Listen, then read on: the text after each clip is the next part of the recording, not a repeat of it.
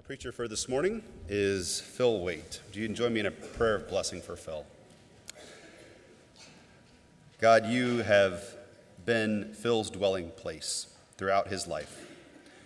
Today we trust that deep bond as he preaches and as your Spirit guides us to new knowledge and action. In Jesus' name we pray. Amen.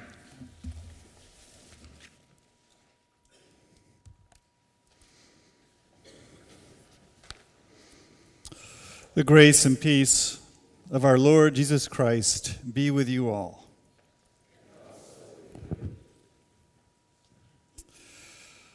Then they came to Jerusalem, and he entered the temple and began to drive out those who were selling and those who were buying in the temple. And he overturned the tables of the money changers and the seats of those who sold doves. And he would not allow anyone to carry anything through the temple. He was teaching and saying, "Is it not written, 'My house shall be called a house of prayer for all the nations,' but you have made it a den of robbers." And when the chief priests and the scribes heard it, they kept looking for a way to kill him. For they were afraid of him, because the whole crowd was spellbound by his teaching. And when evening came, Jesus and his disciples went out of the city. The word of the Lord.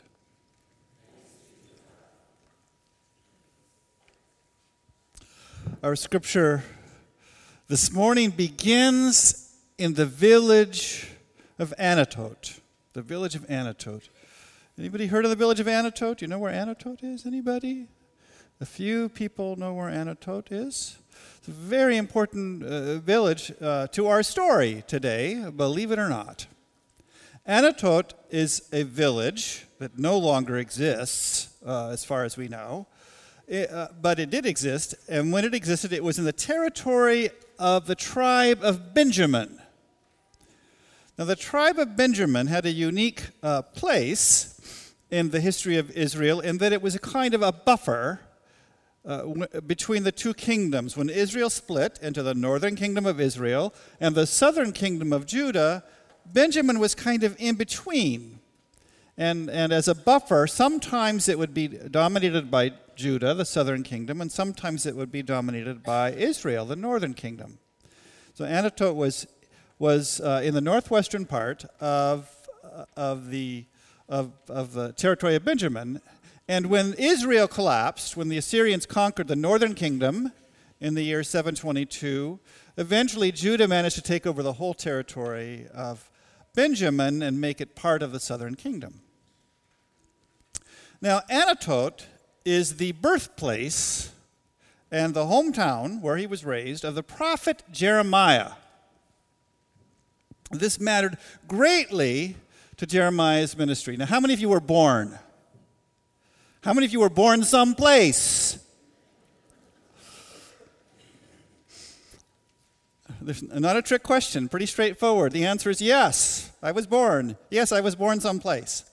The place that I was born, Portland, Oregon, is meaningful to me. I like to think that it says something about who I am. I was born in Portland. That very fact, that simple fact of my life, if you know nothing else about me, the fact that I was born in Portland tells you something of significance about me. And the fact of where I was raised tells something of significance about me. When you're meeting with somebody and you say, "Well, where are you from?"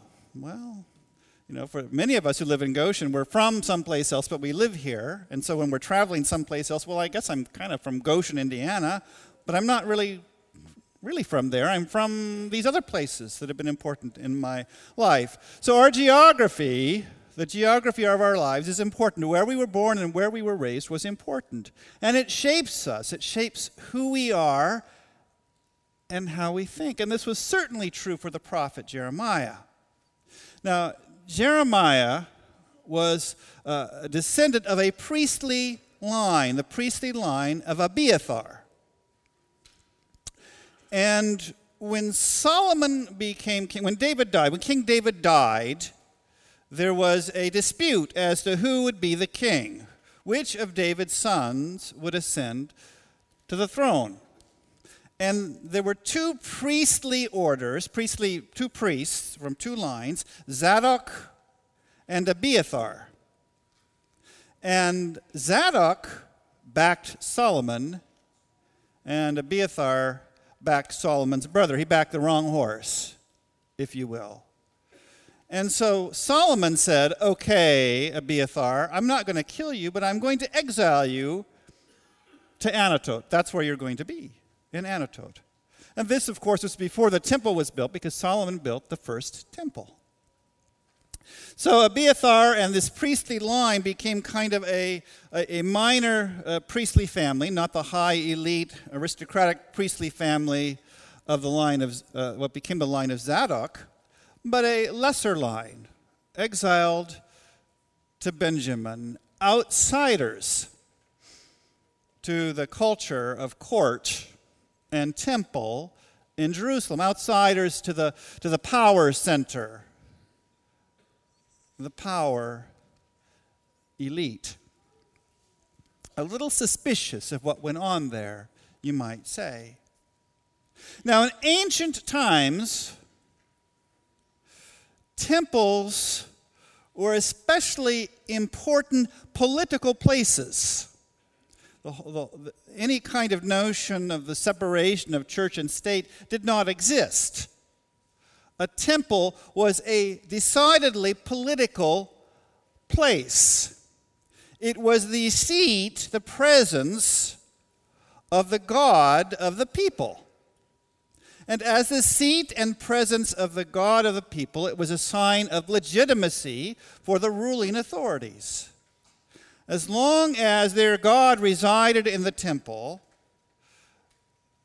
their rule was legitimate.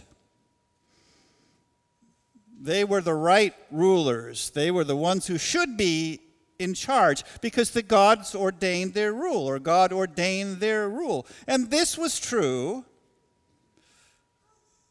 for the king and the court and the priestly aristocracy in Jerusalem. The presence of God in the temple in Jerusalem gave legitimacy to the ruling power and promised safety and protection. Now, when Jeremiah entered into his prophetic ministry and moved to Jerusalem, he challenged this common wisdom. As an outsider, as someone suspicious of the elite in Jerusalem, his understanding of what legitimized those who were ruling was very different than they had of themselves. Jeremiah did not believe it was the temple that gave legitimacy to the ruling elite. Their right to rule did not come from the fact that the temple was present in Jerusalem. And so Jeremiah goes to Jerusalem. You can read in chapter 7, and he says sarcastically to the people, the temple of the Lord, the temple of the Lord, the temple of the Lord. I keep hearing about the temple of the Lord all the time. And I'm tired of it, he says. The temple of the Lord cannot protect you. You are doomed. You will not be safe. The Babylonians are coming for you. And they will destroy this temple. The one thing required of you, Jeremiah says in chapter 7, is that you stop oppressing the foreigner, and that you stop oppressing the orphan, and you stop oppressing the widow. The marginalized, the poor among you, those on the edges of your society, are the ones you should be focused on. And that is what gives legitimacy to your rule. Not the temple of the Lord, the temple of the Lord, the temple of the Lord. Jeremiah says. And he goes on in chapter 7, and he says, you people have turned the temple into a den of thieves. Not only is it not a monument to the presence of God, not only is it not the house of God, you have made it into something else, a den of thieves. Does that sound familiar? Den of thieves. You're making the connection now? Den of thieves. Now, one thing about Jeremiah is that God told Jeremiah to go do things, to sort of prophetic demonstrations, if you will, sort of object lessons of prophecy. So Jeremiah did stuff like smash clay jars, and he would go into the temple and perform kind of prophetic drama, prophetic theater, if you will. Jeremiah was famous for doing this, and it was part of his prophetic ministry. And Jesus ties himself in the cleansing of the temple, going into the temple, to the prophet Jeremiah by what he says, but also by what he does. He is going into Jerusalem and enacting a prophetic drama when he turns over the tables and turns over the chairs of the money changers.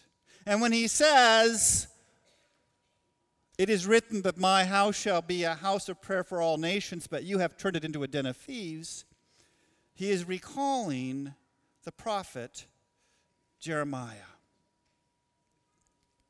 And he is siding with a tradition that says, this temple cannot protect you.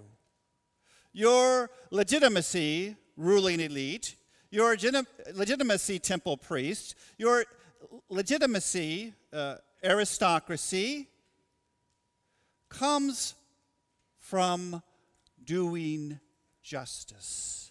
That is what gives you legitimacy.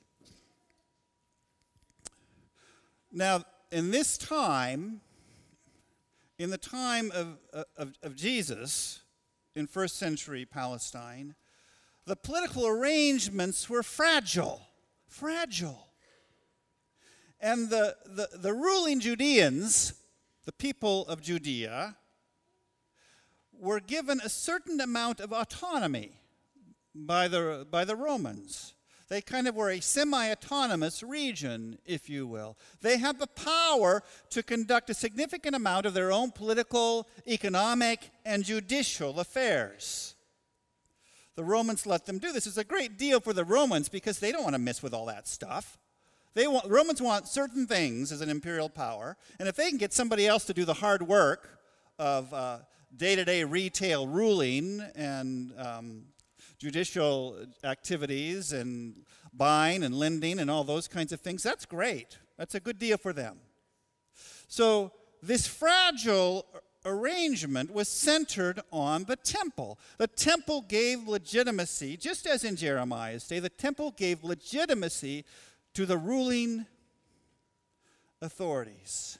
And Jesus posed a real threat to them. Jesus was dangerous to that fragile order.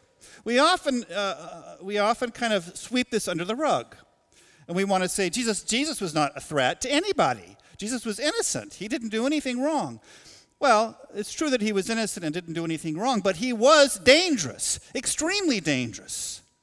And the authorities recognized his danger. It's no accident that at the end of this passage, the scribes and the Sadducees, they say, the chief priests, they say, we got to figure out how to get rid of this guy. He's dangerous. This fragile arrangement that we have could come crashing down. I mean, he personally isn't very powerful. He doesn't command an army. He's not taking up arms, but he could upset the people. And if he upsets the people, and they stop giving us any kind of support, this is going to come crashing down on us. And to prove the point, some decades after Jesus, the temple was destroyed. The Romans destroyed the temple as a response to a revolt. The order was, in fact, fragile, and it did come eventually crashing down. Jesus was a threat to the powers that be. Now, I've been trying to think about what compares in our time to the temple. What would it be like if Jesus were to come today and perform an act like this in the temple?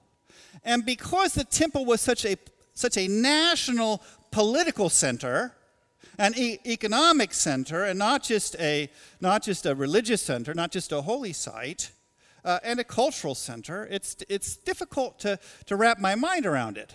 So I've come up with this. It's as if the National Gallery, the Smithsonian, the Capitol building, the Central Bank or the Federal Reserve building, and the Supreme Court were all rolled into one place. That's what the temple was like.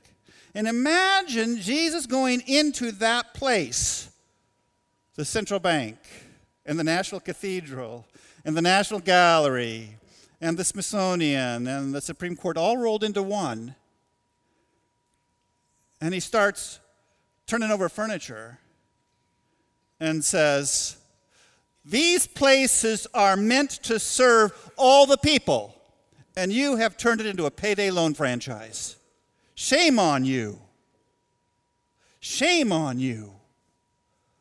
God's going to do this if you don't repent." Now, what do you think would happen to somebody who would do that? Well, surely they would be arrested in our day, right? Security and all that. They probably wouldn't be taken too seriously as a threat in the way that Jesus was. But without a doubt, it would be a powerful statement. This is the first Sunday in Lent.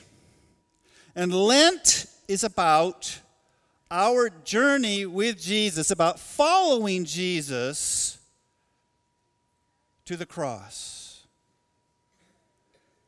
And this year in Lent, I want us to remember that Jesus is dangerous. And that when we follow Jesus, we are taking on risk. We are following a dangerous man. A man who is confronting unjust powers. And those unjust powers are going to do him in. Are we going to follow that Jesus? Is the question. And what are the ways that we have been less than courageous in following Jesus in our own lives? And what is Jesus calling us to at this time in our lives? What greater courage is Jesus calling us to as God's people in this time? Now, it's true, and I say some version of this every Lent, and I think it's important to say that we aren't totally depraved and we aren't totally righteous. There are times when each of us is like the rich young ruler who's been asked to sell all his possessions and give them to the poor. There are times that we are like the rich young ruler who walk away dejected because that's risky. That's dangerous. But there are other times that we're like Zacchaeus, who is extravagant in repentance and giving everything away. We are both of those. And it's important to remember during Lent that there are times that we are Peter denying Christ, and there are times that we are Peter embracing Christ.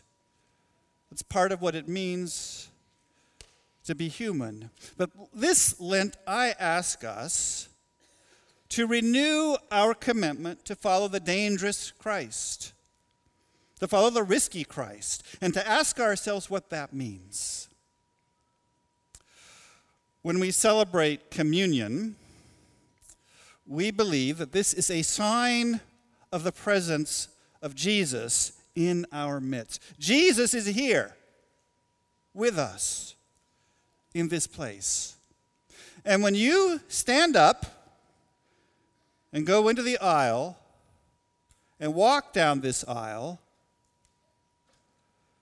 to receive the bread and the cup, you are committing yourself. You are saying, I will follow Jesus wherever he goes, even if it's cleansing the temple, even if it's turning over tables in the Supreme Court, even the National Gallery or the National Cathedral or the Capitol building. I will follow wherever he goes. So as we partake this morning, and even those of you who will not come down the aisle but will receive in your seats, I want you to put your place in that place of following Jesus, of walking in his footsteps. Will you join me? We will follow